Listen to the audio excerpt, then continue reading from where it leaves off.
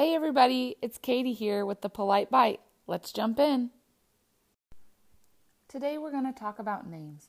Do you remember looking and trying to figure out what you were going to name your child? You knew how important their name would be for the rest of their life. It is just as important for them to learn their name.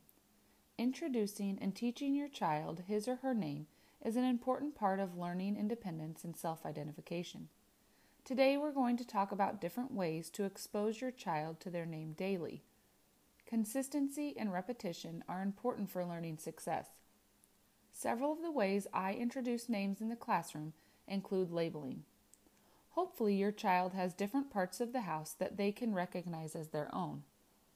This is a part of building a schedule into their day and understanding that their name has meaning. Their bedroom door, where they put their shoes, their toothbrush, their coat, their book bag, their cup, or even the kitchen seat. Maybe the car seat in the car. At all of these places you can put a label with their name.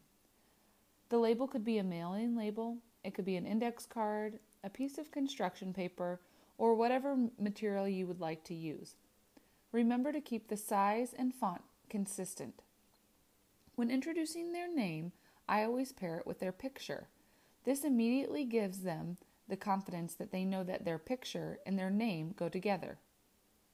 The picture paired with their name immediately allows them to identify those letters in that order with their name.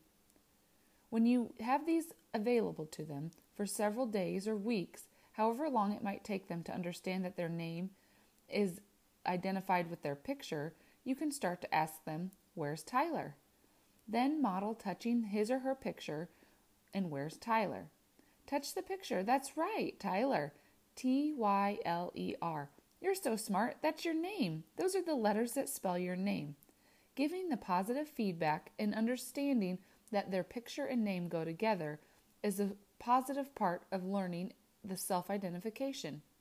After they begin to recognize their name and touch the letters, then you can add a second name or a distractor to see if they choose their name instead of the distractor. When they choose their name repetitively and consistently, you can take away the picture. The distractor can often be a different name from a household or just a plain label. After you take away their picture, you can add a different name and use household names so that they can also start to recognize household members' names. After they understand their name and can answer the question, "What is your name?" then you can say that they have mastered their name. Again, consistency and repetition is key. Understanding and identifying their name is a key part of independence for a toddler and a child. Moving into understanding their name and understanding the letters that make up their name. I have several ideas to start practicing their name without writing. For toddlers, we don't want to push writing too soon, but we do want to understand and expose them to letter sense. Scribbling is always important, but again, letter formation is not quite yet developmentally appropriate. If you have access to a laminator and Velcro, laminate a piece of paper with the letters spaced out in their name. Below the name, use Velcro and put each letter on a separate piece of paper that you have laminated with each individual letter. There they can mix and match and model their name with the letters above. Another thing that you can try is writing each letter on a rock. Then the child can rearrange the letters in their name in the correct spelling order using a model. You can use sidewalk chalk if you're outside, or inside you can put it on paper, on a cookie sheet where you can write it with a dry erase.